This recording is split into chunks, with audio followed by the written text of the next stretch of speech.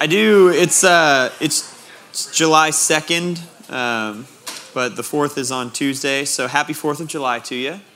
If you're welcome. Ooh, that seems very polite. Oh, Jewel.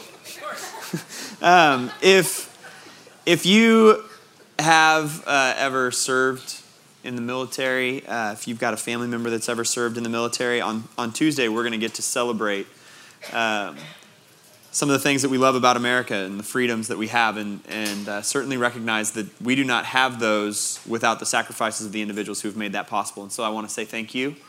If you've ever served, or you've got a family member that's ever served, at least for myself, deeply, deeply thankful for the individuals who made this place possible for us. So I hope on Tuesday that everyone's able to enjoy the 4th of July.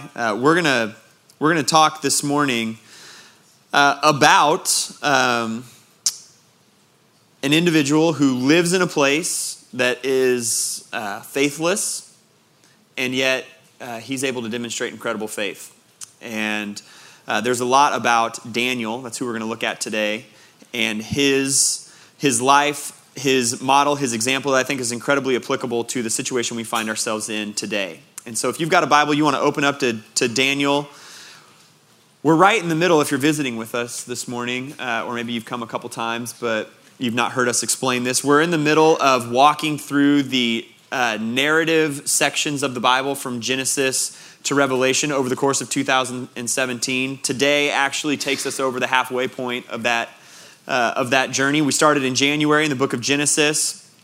We have worked our way through the majority of the historical books of the Old Testament.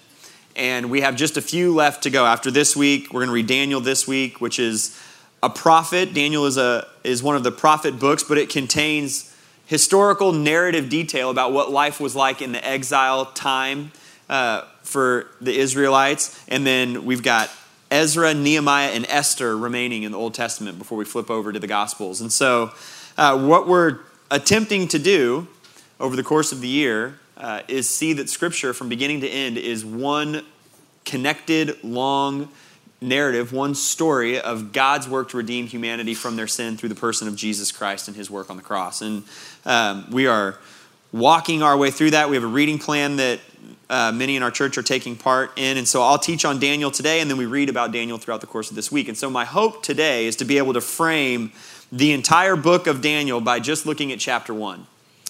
And so I'm going to begin. I'm just going to read the first 2 verses of Daniel chapter 1. And it kind of sets the stage, if you will, in terms of the setting and those kinds of things. Here's what it says. In the 3rd year of the reign of Jehoiakim, king of Judah, Nebuchadnezzar, king of Babylon, came to Jerusalem and besieged it.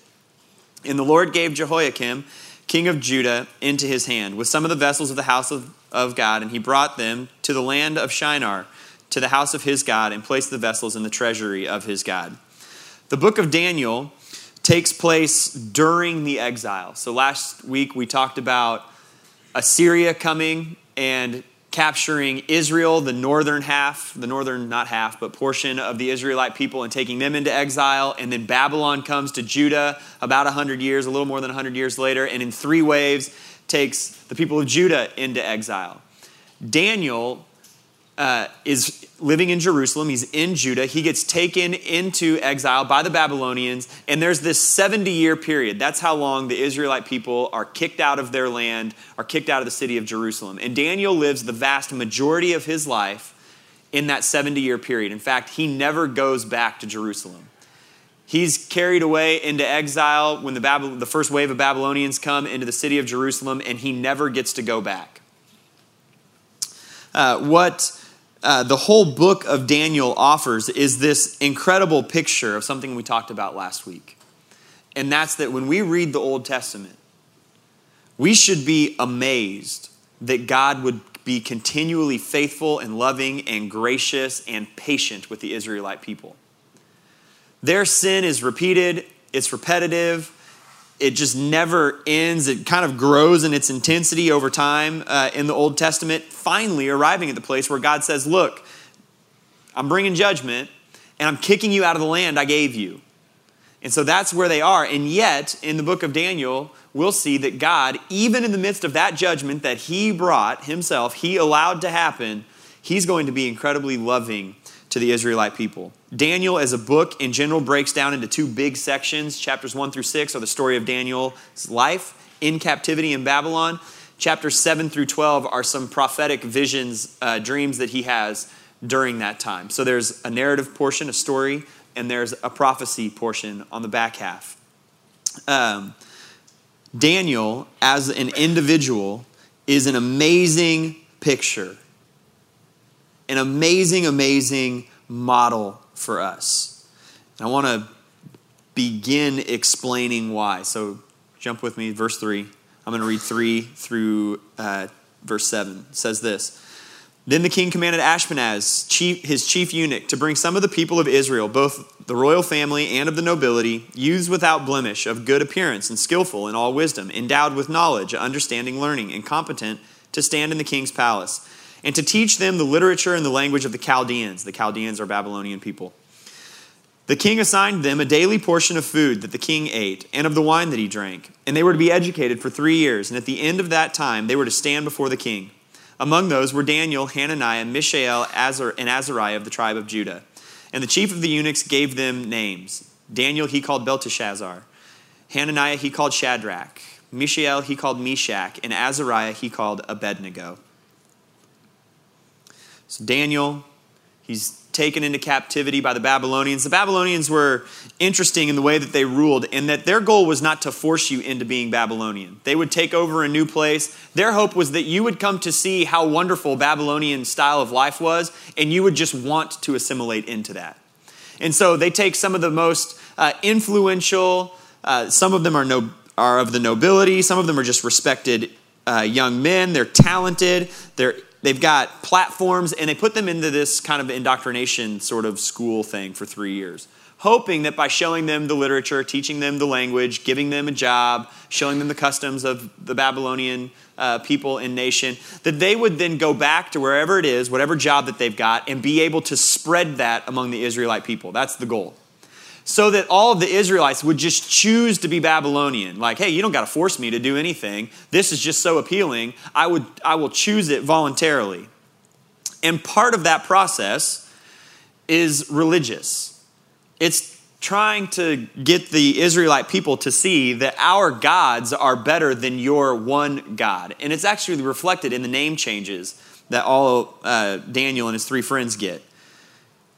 Let me just walk through it really quick. Daniel, the name, just the actual name itself, means God is my judge.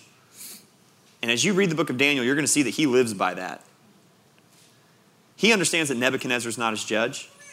He understands that these false gods of the Babylonian people are not his judge, and that means that he needs to live in light of the only thing, the only being that's ever going to judge him. And that marks his life throughout.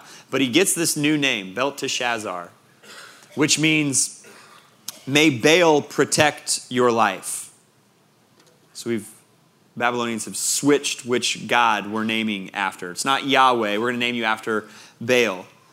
Hananiah means Jehovah has been gracious. His name gets changed to Shadrach, which means I'm at the command of Aku, A-C-C-O-U, if you're a note taker and you're interested. Aku is a Babylonian god. Mishael, his name means who is like our God. He gets the name Meshach, which means who is like Aku. Azariah means the Lord helps. He gets named Abednego, which means servant of Nebo. So in the midst of learning their culture and learning their customs and learning their literature and trying to figure out the language, they get these new names that are supposed to reflect these new gods.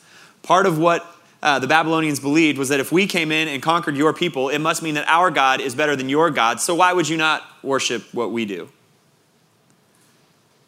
Daniel, Hananiah, Mishael, Azariah, they are totally not fazed by that. In fact, what Daniel's life shows us is what it means to be faithful in a faithless society.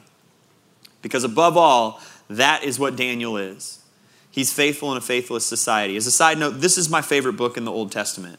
It was really, really hard for me to pare down into one 30-minute message for this because I would want to spend hours talking about Daniel.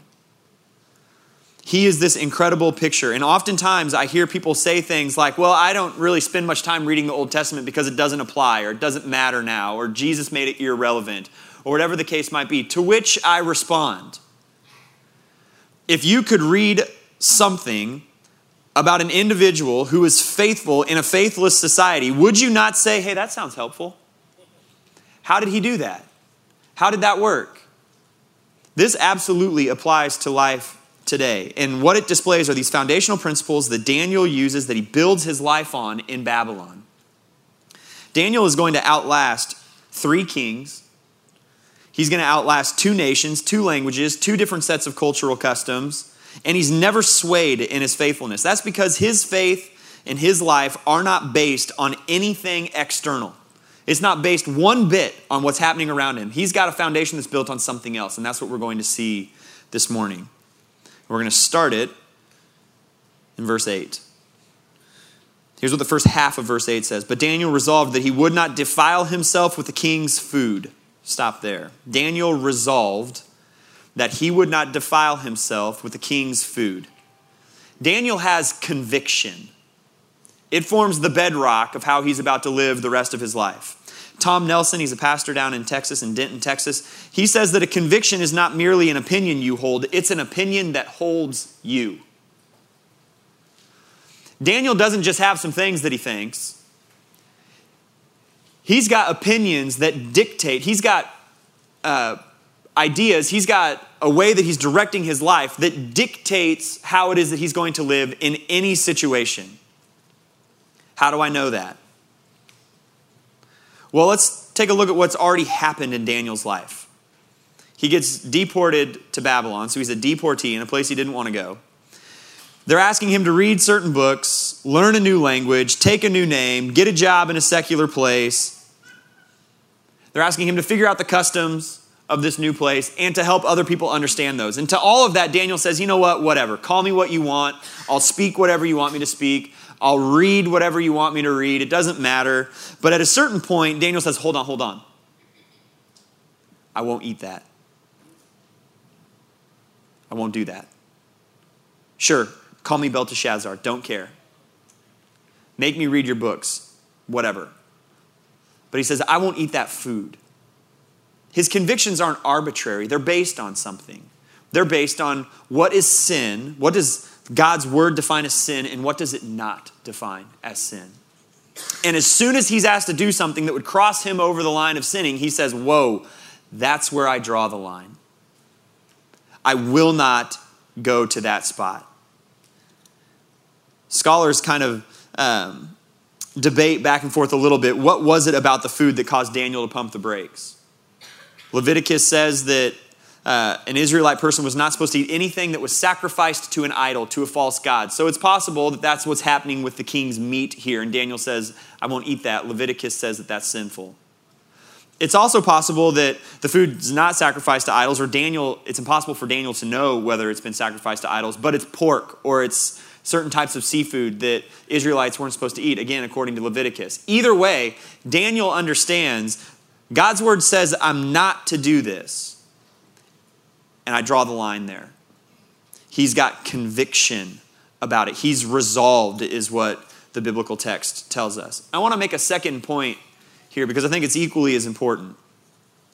Daniel's conviction begins early in life. It's at a young age. He's about 15 years old when he gets taken from Jerusalem to Babylon, when he gets taken into captivity. So by the age of 15, Daniel not only knows Scripture well enough and is walking with the Lord closely enough to understand where his conviction should lie, he's also just committed to living that way.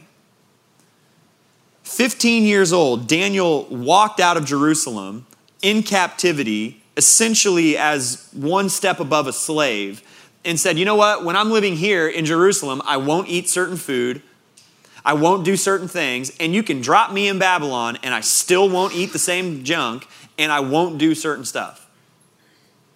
At a young age, he is convinced of that.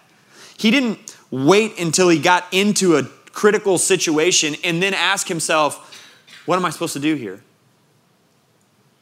and then go to Scripture and try to figure it out. He was certain ahead of time. Young people, you decide if you're a young people or not. Young people, oftentimes what people in middle school or high school or college or young adults who aren't married yet or just married people, people who don't have kids yet, you know what they say? I'll wait till the next stage of life to figure that out. I'm just in middle school now. This isn't all that important. I'll wait till high school. I'm in high school. Everything's fine. I still live at home with my parents. They kind of make me do certain stuff. I'll get this stuff sorted out when I go to college and I live on my own. Well, now in college, I really want to be able to experience life and have fun. And so I'll get this sorted out when I get a job or when I get married or when we have kids, because then it's important to the kids. Well, guess what? If you've put it off from age 12 until you have kids at fill in the blank age, what are the odds that you're going to make a snap decision when that baby's born that all of a sudden we're going to get everything right? We're going to line things up. Probably pretty low. Probably pretty low. That's not to discount or disregard the fact that the Lord can break through in a person's life at any stage and help them really turn things around and walk away from sin and repent and move in a way that's obedient to Him. But at the same time, if you've been growing up in the church in faith and you've put off obedience for so long, you've become so calloused to it at a certain point that it's probably not ever going to happen. I'll do it later becomes code for I'm not really ever going to get around to it. If you're a young person in here, you defined yourself as young, what are you waiting on? What are you waiting on? Why are you not pressing into that now? I can't tell you the number of times in my youth ministry career, tenure, I don't know what the right word is, I took a phone call from a college freshman who said, hey, things aren't going super well. And I said, well, why not? Well, and they kind of start to unload this story. I got here. I'd been in my dorm room for a couple of days, and people were going out and doing whatever, and I kept getting invited, and I tried to say no a couple times, but then I realized that I was lonely or I was bored, and so I thought it would just be better to go with them. And then they just described this kind of downhill spiral. I said, well, how did that happen? And they said, well, I guess I just wasn't really firm on what I would or wouldn't do when I got here. Daniel's firm when he leaves Jerusalem what he will and he will not do. He's got conviction. Conviction. If you're young and you're thinking to yourself, well, I don't know what I would or I wouldn't do, answer code. Right? It's like all the odd number questions in the math book, the answers are in the back. Do they still do that? I think they still do that. This isn't the answer to just the odd numbered questions. This is the answer to all of the questions. What will I do? What will I not do? What should I do? What should I not do? And maybe you say to yourself as a young person, I understand that it's in there, but I have a really hard time understanding it. To which I would say, find someone who does. Parents, help. Parent says, I'm not really sure what it says. Well, then parent, find someone who does so that you can understand. And maybe just take your child with you so that this person understands. We're going to spend some time with them. Think about it. Talk about it. Help spell it out for your children. And maybe you feel like, you know what, they don't ever listen. Well, I promise something's getting through there. And even if you don't think any fruit is coming, it wasn't your responsibility to produce the fruit anyway. It was up to the Lord. So do what you can, parents. If you're a D group leader, if you've ever been a small group leader in our youth ministry, if you're a small group leader with adults in our church, it is your role to help captivate people with the reality of the gospel, to help them understand their need for a Savior and that Jesus Christ is that Savior, and then to help them walk in light of that gospel every single day. And the answer is here. Daniel's got conviction. And he's worked it out in 15 years of his life. And then when he arrives in Jerusalem, he's not thrown off. Or when he arrives outside of Jerusalem, he's not thrown off at all, not one bit. Okay, second part of verse 8. We're going to make it. Okay. I promise we're going to get to verse 21. Therefore, he asked the chief of the eunuchs to allow him not to defile himself. Daniel is committed to being both holy and holy in his surrounding culture. Let me tell you what would likely happen in 2017 America if this situation were to play out. And a person arrives in a place and somebody says, you need to eat this food and do these things. More than likely, a well-meaning, believing individual would say, you know what, I'm not going to do that. And when the king or whoever said, yes, you are, we would say, okay, I want to leave then.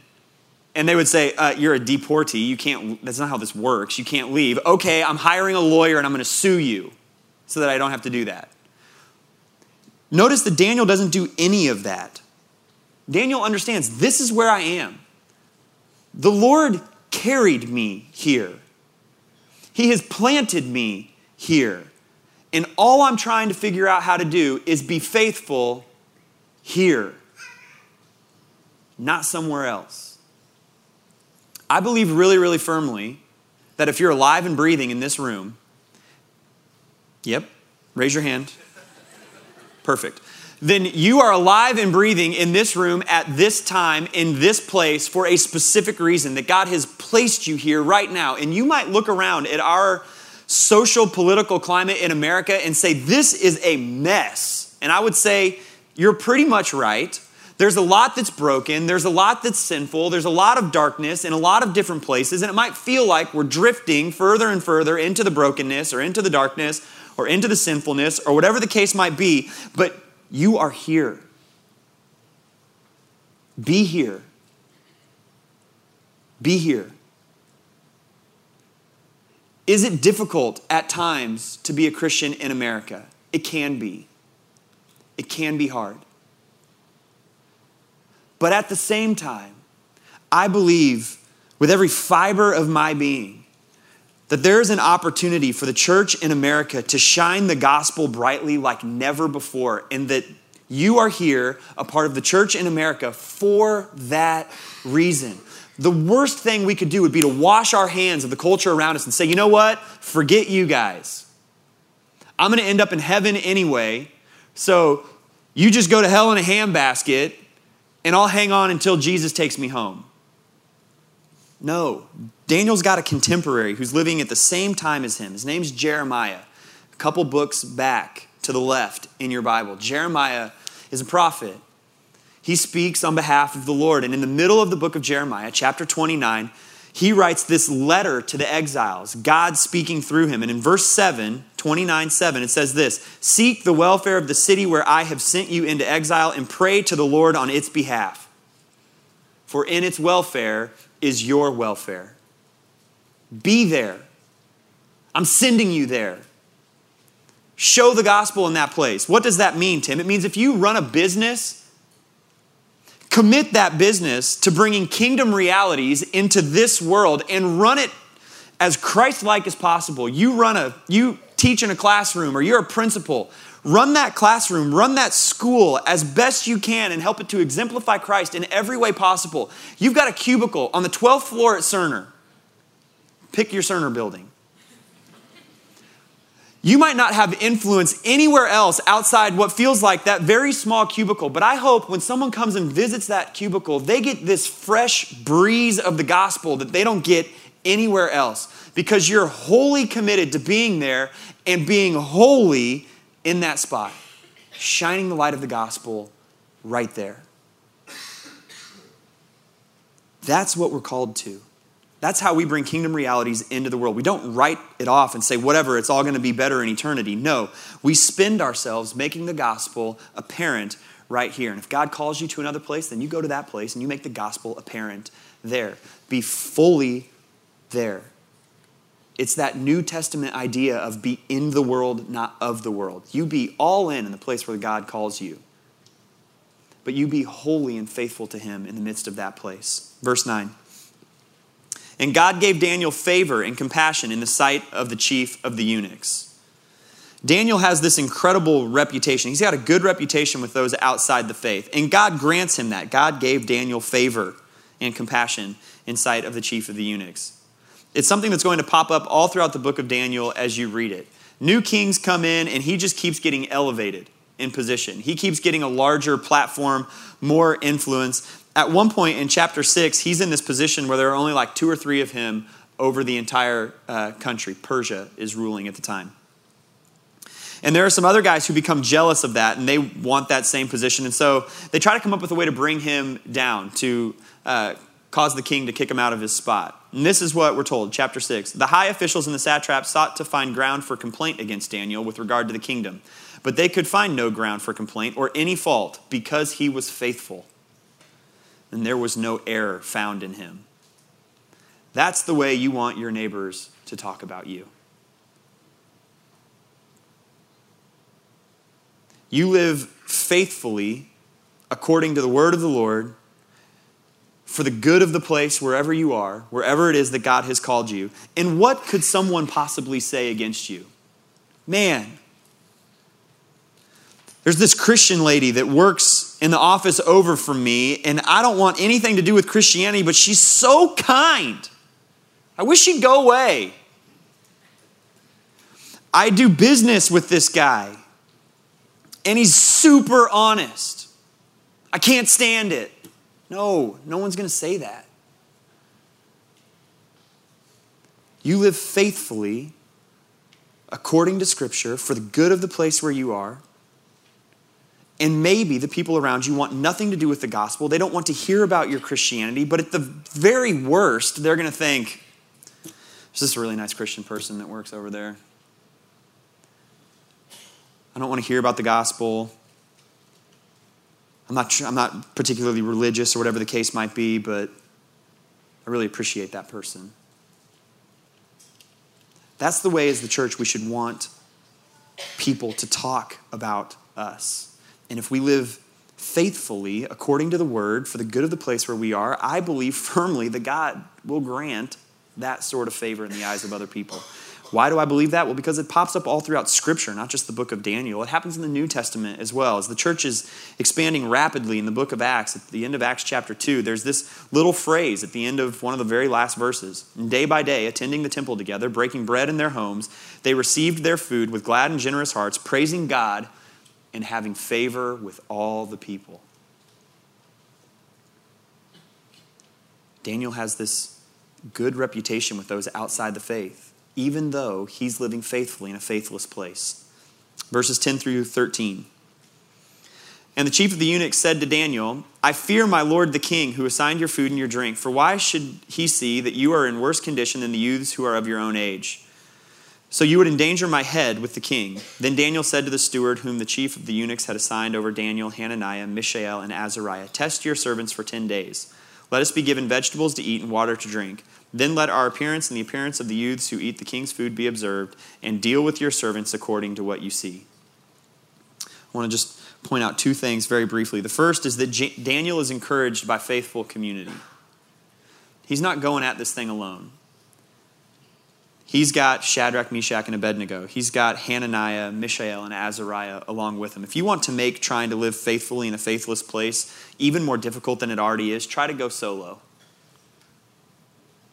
You walk in here on Sunday mornings, you plop yourself down in the back row, you kind of try to remain anonymous because that seems more comfortable, and then you're trying to figure out why it's so hard to be Christian. I'll tell you why it's hard to be Christian. Because it was never intended to be lived alone.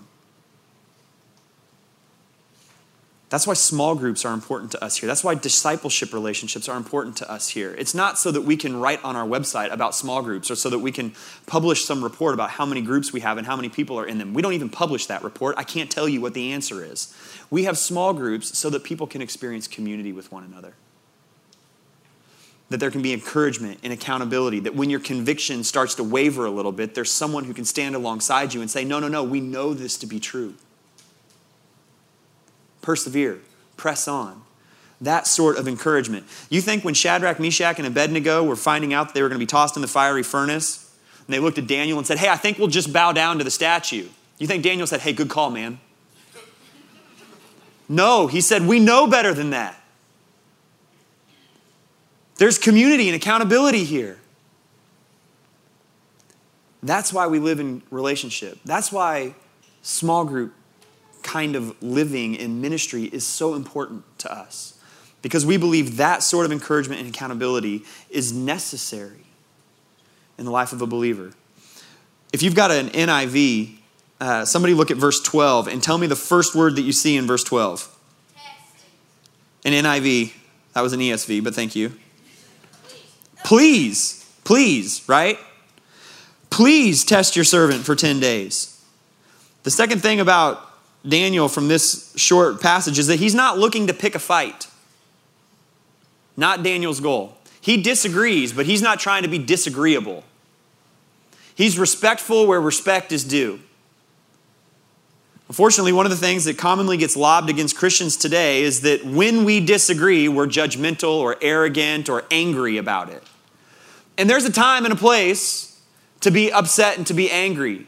But there's also a time and a place to be respectful and to disagree lovingly.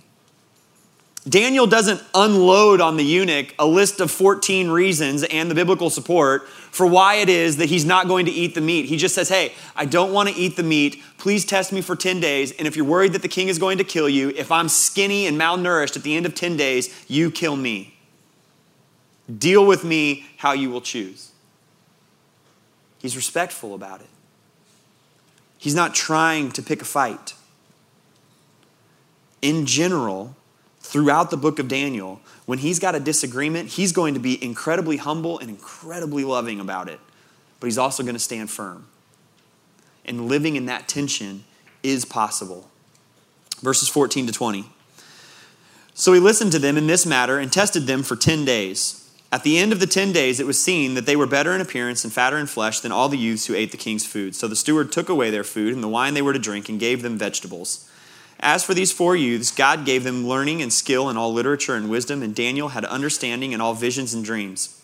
At the end of the time when the king had commanded that they should be brought in, the chief of eunuchs brought them in before Nebuchadnezzar.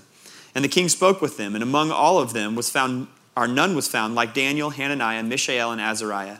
Therefore they stood before the king. And in every matter of wisdom and understanding about which the king inquired of them, he found them 10 times better than the magicians and enchanters that were in all his kingdom. Daniel trusts in the Lord's faithfulness. He trusts that if I'm faithful, God will be faithful in return. But it's important we understand exactly what that looks like in the book of Daniel, because the answer is not that God spares Daniel from any difficulty that might come his way. In fact, the opposite is true. God is faithful in Daniel chapter 3 to Shadrach, Meshach, and Abednego when they get tossed into the fiery furnace. God is faithful to Daniel in Daniel chapter 6 when he gets put into the lion's den. He's faithful there. But they understand that they could be killed. God's faithfulness doesn't mean that he's going to save them from all the difficulties that come along with living among a faithless people. Instead, his faithfulness is that he's going to preserve them in the midst of it and will ultimately, eternally deliver them in the end. The same is true today. At the end of all things, God is going to prove himself to be overwhelmingly, unimaginably faithful to those who have placed their faith in him. But that doesn't mean that there won't be some fiery, lion-y moments between now and then. It doesn't mean that God is going to pluck you out of every situation that may potentially be difficult. In fact, it could mean that he leaves you right there in the middle of it intentionally. And that's something that I want you to observe as you read this week. When you come to Daniel chapter 3 and Daniel chapter 6, notice something. God doesn't deliver them from the potential punishment. In fact, they get exactly what the king at the time said they were going to get. God sustains them during it and delivers them through it. But while it's happening, they experience a grace of the Lord that they wouldn't have known otherwise.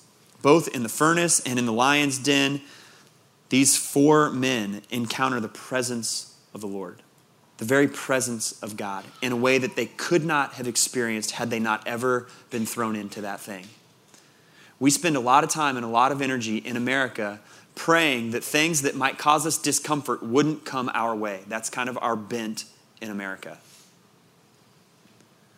But what if the reality is that God, in the midst of that uncomfortable, in the midst of that difficult, in the midst of that trying thing, wants to manifest his presence to you in a way that he could not in any other situation? Could you trust his faithfulness right there? Shadrach, Meshach, and Abednego are about to be thrown in the fire. They say, you know what? Throw us in. The God whom we serve can save us. And even if he doesn't, we will not bow to your statue, Nebuchadnezzar. They trust in God's faithfulness.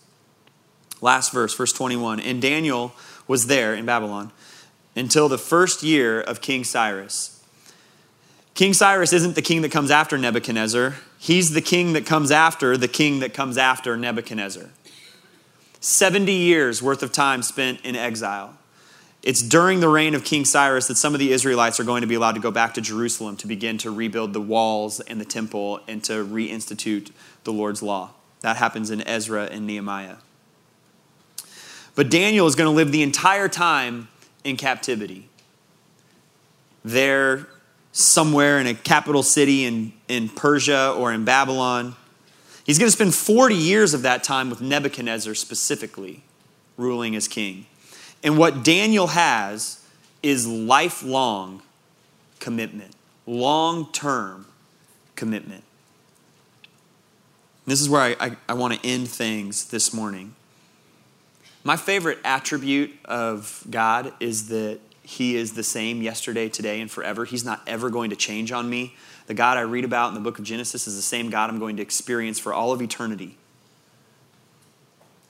I think that's why I love Daniel so much. 70 years of faithfulness in a faithless place that's not ever shaken by a new king or a new culture or a new language or new customs. He's got conviction that's rooted in the word of the Lord. He's respectful toward the people that he disagrees with, but he's firm nonetheless. And he just never wavers in that. And one of the things that's so beautiful that happens in the book of Daniel is that he's got this relationship with King Nebuchadnezzar. And on two different occasions, Nebuchadnezzar sees something in Daniel, Shadrach, Meshach, and Abednego that causes him to issue a proclamation to everyone in Babylon. The first one happens right after the fiery furnace experience in Daniel chapter 3. And Nebuchadnezzar makes this proclamation about the God of Shadrach, Meshach, and Abednego. That everyone should be amazed by what the God of Shadrach, Meshach, and Abednego has done. But then at the end of chapter 4, after Nebuchadnezzar has had this amazingly humbling experience that Daniel told him was coming, he issues a different proclamation. And this time he says, I'm on the wrong chapter. I almost read the wrong verse. This time he says, at the end of the days, I, Nebuchadnezzar, lifted my eyes to heaven and my reason returned to me, and I blessed the Lord Most High and praised and honored him who lives forever. 40 years with Nebuchadnezzar. And you know what's amazing? You're going to spend eternity with him if you've placed your faith in Jesus Christ. Daniel takes this long view of glorifying the Lord in the eyes of the people that are faithless around him, and God brings fruit to it. He's unmoving. He's unshaking in that. He's faithless in a faithless society. And if when you get to eternity in the presence of the Lord, you're able to carve out 10 minutes of your eternity to have a conversation with Nebi, I think what he's going to tell you,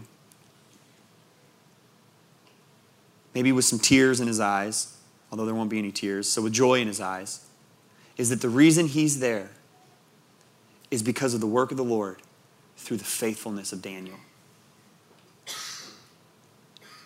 I hope there's someone, I hope there are a host of someones in your life that you would be willing to lovingly and patiently and faithfully walk alongside for 40 or 50 or 60 or 70 years if you had to, so that maybe the Lord might use the faithfulness of your life to draw them to repentance and to faith in Jesus Christ. I worked at a previous church, and the lead pastor there used to say all the time that very rarely does someone not come to faith on the arm of a friend. That someone's got to share the gospel with those people. And oftentimes what we do or what we think to ourselves is, well, I shared it one time. I've known this person for like 2 whole months. And I've been trying to share the gospel with them and I just don't think they're interested. Yeah, they might not be interested for 40 years, so press on. You be faithful in that place, be all in and be holy there and have conviction, but be loving. And just give your whole life to it every day of your life until the Lord decides you have no more days. And in the intervening time, just pray that He would break through and bring fruit into people's lives. That the Spirit would use your life to transform the eternity of another person. And you just live faithfully in the meantime. No matter how faithless the world around you becomes. I don't know what's coming in the future of America. I don't know what's coming in the future of your life. You might be called to a different city or to a different country and to a place where it seems darker and bleaker and more broken than here. And that shouldn't matter. That shouldn't affect how you live. That's the beauty of the model of Daniel. And as you read this week, I pray that the Lord just breaks open the doors of your heart to view our world and our time right now the same way Daniel must have viewed his, which was not angry and upset about the idolatry and the sinfulness about it, but instead broken for the people who are in the midst of it. I pray that as our nation seems to drift further away from being a country that's founded on Christian principles, that our hearts would break more and more and more for the people of this place. And that we would allow the Lord to use our faithfulness to draw faithless people to Him. That ought to be what drives every Christian out of bed in the morning.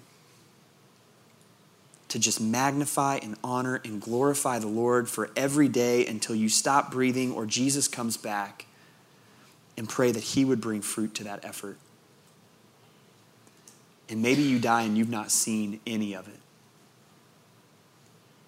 And yet, nonetheless, you take your last breath trusting in the faithfulness of God. That's the beauty of the life of Daniel. I hope that you're able to see that over the course of this week. We're going to close our time worshiping this morning, and I want to give you kind of something to think about while we do that. And that's to consider, where are you along some of these things in the life of Daniel? Where are you in terms of your conviction? Where are you in terms of community?